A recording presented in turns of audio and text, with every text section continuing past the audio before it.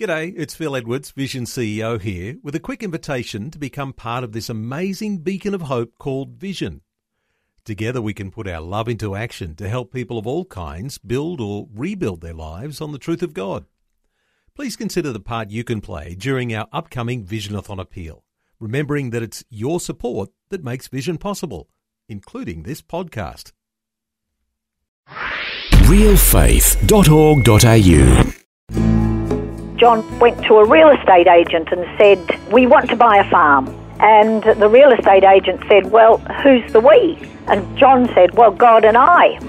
And the real estate agent said to John, "Well, how much money? What are you talking about?" And he says, "Oh, money's no object. My father's a millionaire." And of course, he was talking about his heavenly father, not his earthly father. But with that, the real estate agent decided to take him a little bit more seriously.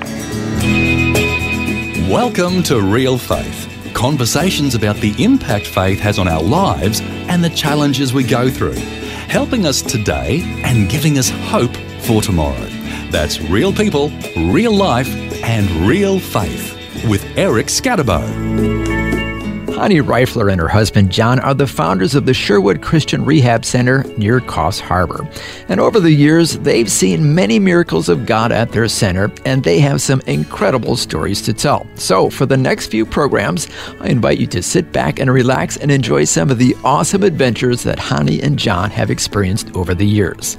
Today it's Honey's turn, and she'll share a bit of her own story as well as how the Drug Rehab Center miraculously got its start in the first place. Honey Reifler, welcome to the program. Thank you very much. It's lovely to be able to speak to you. Glad to have you with us, and you're joining us from Sherwood Christian Rehab Center near Coffs Harbour. Is that right? That's correct. Well, thank you for joining us today to tell the story of how this all came about. Where did it all begin? Well, I suppose it all began in eternity. It was God's plan for our lives. Yes, well, that's going way back. That's way back. Yeah. But little did we know, it wasn't until I was 19 and John was 21 that we came to know Jesus, and that's really where the involvement, where the story really began. Okay, but we'll back up for you personally. You were born in New South Wales? I was born in a small country town out western New South Wales called Manila, and I grew up in that Tablelands, that New England area of New South Wales. And your husband, John, where was he born? He was born in Switzerland, and he came out to Australia as a migrant when he was 21. And then, about 1970, you went to Japan. What happened there? Yes, I'd finished school in Baraba, the little town I went to school in, and I was a Rotary exchange student in northern Japan. I was the first foreigner to live in this little village called Sannohe, and it was while I was there that I was really longing for some English language. And in those days, of course, you didn't have access to any English. It was a very isolated little village in Japanese ways. And I remembered I had taken a Bible along with me as a special link to my grandmother, who'd given it to me when I was 13. And I opened this Bible. And when I opened this Bible, it all made sense. I had grown up going to Sunday school, which everybody did in those days, but I couldn't find Christ in churchianity. It was like I had lost who was Christ in this church. And it was there, just with the Bible, with God and I, that I came to know Jesus Christ in a real way. Oh, wow. So it wasn't the result of some ministry or something you heard on the radio? No, everything was in Japanese. There was nothing in English. Yeah. Yes, it was simply reading the Bible. And before I'd gone, a really good friend of mine knew that I was searching, and she gave me a copy of the Daily Bread. And she had said to me, take this and use it to help you understand the Bible. And she said, but before you do what it says each day, do what it says in the front. And I looked in the front, and there it said, before you begin your devotion, pray and ask God that He will open your eyes, that you will see great things from His Word. Now, I didn't even know if there was a God, but I knew there was some higher power that put this beautiful world in place, but I didn't know who it was, and I certainly didn't know how whoever it was had put it in place had revealed himself to mankind. And when I prayed, I didn't even know who I was praying to, but I prayed, open my eyes that I might see great things from your word. And I found Jesus when I opened that Bible. Wow, in a room by yourself in Japan? Yes, totally. Oh, wow. Totally, and I had no Christian fellowship for that whole year I was in Japan because I was in a very isolated little village, but it was God and I. Wow. And then you eventually returned to Australia? Yes, and then I came back to Australia, and while I had been away, my parents had moved from country New South Wales to Coffs Harbour, and they had started going to a church over here, the Coffs Harbour Methodist Church, and I went along with them on that Sunday morning, and I found a whole church full of people who had found this Jesus that I had found. But that night, I went along to an evening service, and that's where I met John. And within 3 days, he'd asked me to marry him. 3 days? Yes, 3 days. And I said, no. I said, God has already planned out my life, and I know what I'm to do. I'm to study occupational therapy, and then I'm to go onto the mission field. And he said, well, you're a Christian, aren't you? You can't say no. You have to pray about it first. So I was very flabbergasted, swept off my feet, whirlwind romance, and I realized this was the man that God had planned for me to marry. Oh, so you did pray about it. Oh, I did pray about it, but he came back the next day to ask for my answer. Wow, he really was pursuing you. He is a man on the move, yes. So how did it go so fast? I mean, tell us what happened. Well, then we had to get to know each other. Yeah, that would probably be a good thing, yeah. Yes, well, that's right. We married 6 months later, but before we married, I was nursing at the Coffs Harbour Hospital, and one night John picked me up at 10 o'clock to take me home to my parents' place, and he said, oh, before I take you home, we just have to go down to one of the local beaches. He said, I saw a car hidden in the bushes down near one of the beaches today when I was at work. He said, I couldn't get down to see this bloke, and I really felt God wanted me to go and speak to him. So he said, let's go. And I said, oh, no, I have an early shift tomorrow. I don't want to go. Take me home. He said, no, it won't take long. And, of course, love is blind. You learn that those sort of things aren't quite the truth as you progress in life. But anyhow, down this little windy dirt road we went, and there was a car half pushed into a lantana bush, and there was a man sitting beside a little fire cooking a fish. Now, he was very dishevelled, long hair, very a crazy look in his eye. And we pulled up next to him. This is 10:30 at night. Wow. And he jumped up and he said, what are you doing here? And John, chirpy, cheery little John, said, oh, look, I'm John. This is my fiancée, Honey. I saw you today when I was up on the hill mowing. He said, I just wanted to come and say hello. And this fellow just sort of said, who sent you? Very paranoid. And John said to him, God did. And with that, this fellow, whose name was George, jumped up and he started beating his fists on the roof of his car, and he just screamed out into the darkness of the night, why now? And with that, we then were able to settle him down, sit him back around the fire, and ask him what was going on in his life. Yeah. And he settled down and he admitted that very night, as soon as he had finished cooking that fish, he was heading off to a nearby town called Bellingen. He'd tracked down his wife who'd run away with a boyfriend, and he was heading out there to murder them. Oh, my goodness. He had the machete in the car. He was all psyched up to do it, and God intervened by sending us along. Wow. So there we were, sitting there at 11, 12 o'clock at night, wondering, what are we going to do? We'd calmed him down, and we'd taken the machete away, but he was still very, very vulnerable. And we thought, what can we do? And John wasn't able to take him home to the place where he was living.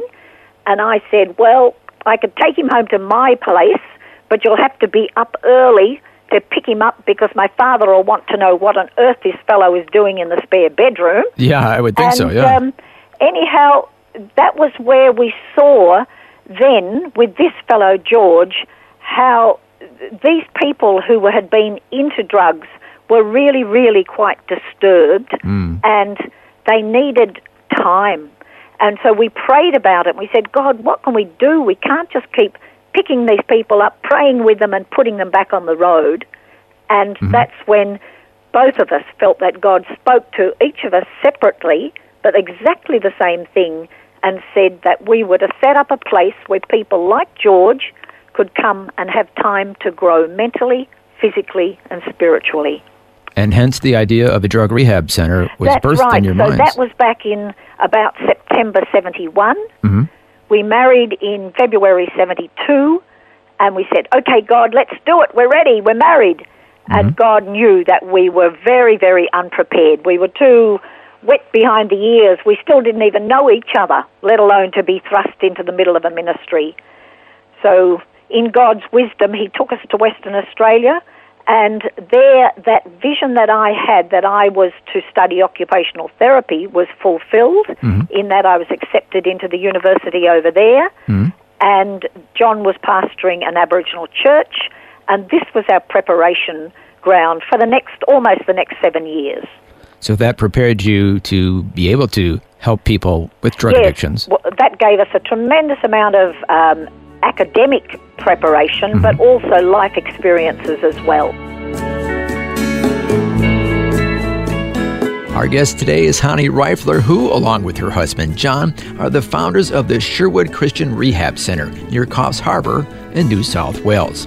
Hani has written a book about the numerous miracles of God they've seen over the years. It's called Countless. And as we've been hearing, she has countless stories to tell. We'll hear more when we return right here on Real Faith. Looking for resources to grow your faith? Check out Vision Christian Store with books, movies, audio CDs, DVD resources and more. Plus, free delivery on orders over $50. See visionstore.org.au. You're listening to Real Faith, conversations with real people about how God works in their lives. If you want to know more about integrating faith into your life, our website is realfaith.org.au. Just go to the website and you'll find helpful articles about the impact faith can have on your life. Once again, that's realfaith.org.au.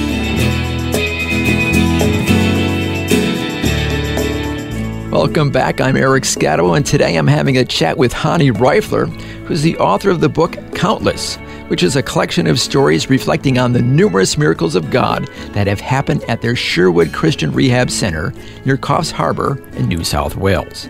Before the break, we heard how Hani met and married her husband, John. Now we're going to hear the miraculous way their drug rehab center got its start. Then when it was God's time, through a series of Bible verses, God was pointing the direction that now was the time. We had been over to Coffs Harbour on a holiday, and while we were here, we looked around. John went to a real estate agent and said, we want to buy a farm. And the real estate agent said, well, who's the we? And John said, well, God and I. And this real estate agent thought he was a crazy loony off the street. But he'd found out John was from Switzerland, his parents were visiting, and the real estate agent said to John, well, how much money? What are you talking about? And he says, oh, money's no object. My father's a millionaire. And, of course, he was talking about his heavenly father, not his earthly father. But with that, the real estate agent decided to take him a little bit more seriously, listen to the story of the type of property he was after and that we were looking for. And the real estate agent said, well, I was drinking in the pub last night with a bloke. He was a bit under the weather, but he said, put my farm on the market. So the real estate agent said, I have a property that might be what you're looking for, isolated, no house on it, one entrance, all this. He said, but I'm not sure if the fellow really wants to sell, but I'll get in touch in the cold light of dawn. And he'd sobered up. He said, oh, all right, if you've got a buyer. Anyhow, we came out, looked at this property, and we both felt this is where God was going to fulfill this vision that we'd had back in 71. But feelings are not enough. We wanted a bit more specific than that. So we put out a fleece before God, in that we asked God to miraculously provide the deposit for the farm by the 1 month that the real estate agent had given us. And within that month, exactly that amount of money had come in miraculously. Oh, wow. So on the basis of that, we put our house on the market in Perth, and we were able to sell that. We had 6 months then to come up with the rest of the money, and right to the very last day of that 6 months, we sold our house, and we made the exact amount of profit on the sale of the house to enable us to buy the land, the tractor, and to move us back from Western Australia back to New South Wales. Wow, so it was all happening, confirmation that God was behind what you were doing. Absolutely, and that's what we wanted. We wanted that confirmation, because here we were going to a very isolated, rugged little bush block, no house, a 4-month-old baby, no nothing, no electricity, no running water, no nothing. Yeah. And we wanted to know, is this where God wants us to be? And that was our confirmation of his miraculous provision of the land. So you wanted to start a drug rehab center? Yes, and I'd asked God, could we have 6 months to at least put roofs over our heads? Sounds reasonable. And we drove in the gate in an old school bus, and another couple had a caravan, and we drove in the gate with our very first alcoholic, and within the first week, we had the first heroin addict there. So the Lord was providing, unfortunately, people who were troubled and addicted. That's right. The last thing we really needed in this very pioneering, rugged situation were people with mammoth, life-threatening problems. But God knew what he was doing. This was our preparation, and in it we were to trust him totally for everything, from finances to run the place, to wisdom to be able to know what to do, people to help us. It was to be a faith ministry that would be a witness to an unbelieving world and a doubting church that God is real and God is able. And within days of being there, John woke up one morning with this... Hold on a second. Yes? Did you have any place to sleep? We had the old school bus. That was it? And we had 2 sets of double-decker bunks in that, and we had 2 blokes on the second set of bunks, and we were on the other set of bunks with the baby, and the other couple had a caravan. That was it? We had no flushing toilet. We had just a pan behind a lantana bush. Oh, my we had goodness. no electricity, apart from what we made with a generator. We had no running water, except for what was in the creek. And we just set forth to do all sorts of things. We dug a dam in the creek, and we constructed a ledge on the cliff just behind us, and we carried up a swimming pool, and we pumped water up to the swimming pool, and that then the gravity fed down, and we actually had water come out of a tap. So we had to do everything. Very basic. Oh, it was. It was basic, all right, Wow. but it was fun. And that's how the drug rehab center started. That's how it began, and it began with these troubled people. And then, within days, John had this vision from God that we were to get railway carriages.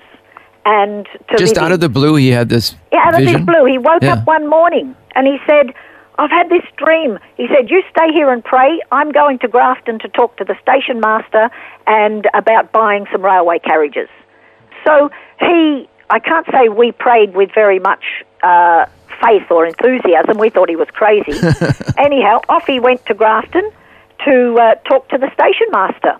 And the station master listened and sort of said, I've worked for the railways for 30 years. I've only sold tickets. I don't sell railway carriages. And John said, well, this is what God told me, and God doesn't lie. So the station master said, well, look, I'll put you on to Clyde Wagon Works, where they make carriages in Sydney with the railways.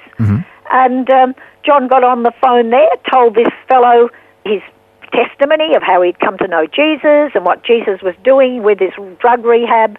And the fellow at the other end said, Stop, that'll do. I've heard enough. He said, how many carriages do you want? Wow. And John hadn't really thought how many he wanted because you don't normally buy railway carriages. And he just said, half a dozen. I think he thought he was buying eggs. But anyhow, he said half a dozen. And the fellow said, right, first 2 will arrive in Glenray at the railway station next Saturday. And they'll cost you $100 each. $100 each? To pay for the transport. Wow, that's next to nothing. He came back all excited about these carriages, and we were sort of excited, but we thought, well, God, where are we going to get $200 from? That was like $20,000 to us in those days. Yeah. We didn't have the money, so we started praying, and we prayed and we prayed. We organised for a friend with a semi-trailer and a crane. We had all that organised to pick up these carriages, but we didn't have the money.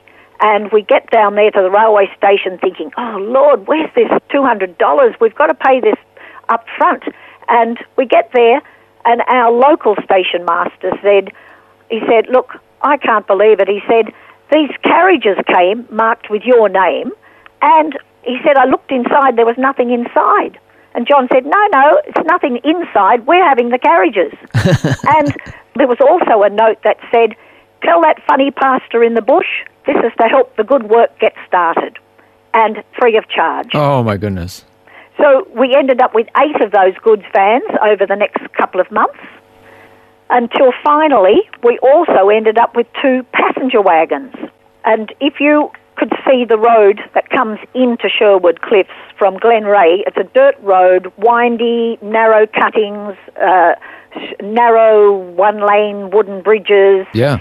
Absolute miracle that these carriages came in, but God had given them to us, so he must be able to make a way to get them here, and he did. So you went from the bus to 8 carriages? To the carriages, yes. We decked out the goods vans as bedrooms for the men who were coming into the program and the ladies, and the passenger wagons, we used those as bedrooms, kitchens, and in between the 2 big passenger wagons, we put a dining room, kitchen, and a big lounge room library upstairs. Now, one of the many success stories, was a person who went on to become your son-in-law. Is that right? Yes, that's correct. So for us, running a drug rehab means that people have to fulfill 2 criteria to come. One is they have to acknowledge that they have a problem, and number 2, they have to want help for that problem. Yep. And usually, most people who get into the drug scene in Australia start with marijuana. Marijuana makes it very difficult to really ascertain where you're at in life. You lose your perspective. So therefore, very few addicts come into the program who are addicted to just marijuana. That's usually they've moved on to much heavier substances that have really caused all sorts of major health and legal and family and mental health problems in their life. But in the case of Colin had grown up in a lovely Christian family. His grandfather actually had pastored the Coffs Harbour Baptist Church when we arrived here in Coffs. Oh, okay. But Colin had chosen to go his own way in life at a very young age and had got very seriously into a lot of drug abuse. But miraculously, at 20, Colin discovered through the death of friends who were taking drugs, through the grief of his mother, a lot of things brought Colin to his knees, but it was a miracle because it's very unusual for somebody at that age to really ascertain, number 1, do they have a problem? It's everybody else's problem, not theirs, they think. And number 2, to want help for that problem. Well, Colin came in at 20. He'd reached the end of his limit. He'd seen friends die. He himself should have been dead, but miraculously God had spared him, and he saw that he had a problem and wanted help. So he came into the program probably 20 years ago. And while he was there, he was all of 20 years of age. He met our daughter, who was all of about 17, I think, at that stage. And, of course, we don't encourage relationships in any shape or form during somebody's life where they're in such a mess. But God knew what he was doing, and these two eventually, God did bring them together. They married, and they actually now run Sherwood Cliffs, and we've retired from the leadership of it. Oh, my goodness. And they've been on staff probably 12 years, I think, now. Yeah. Yes. So he kind of has gone back to his heritage, his Christian heritage. Well, he has, well and truly, yes. And Chantal has grown up in a drug rehab, so she's seen it from the other side, and thankfully she didn't get into the drugs herself. So, again, they bring experience as well as the academic preparation for this leadership. Okay, and so they didn't go right into that role. They had gone away for a while, is that right? Yes, that's right. They Colin did a university degree in teaching, and Chantal did nursing.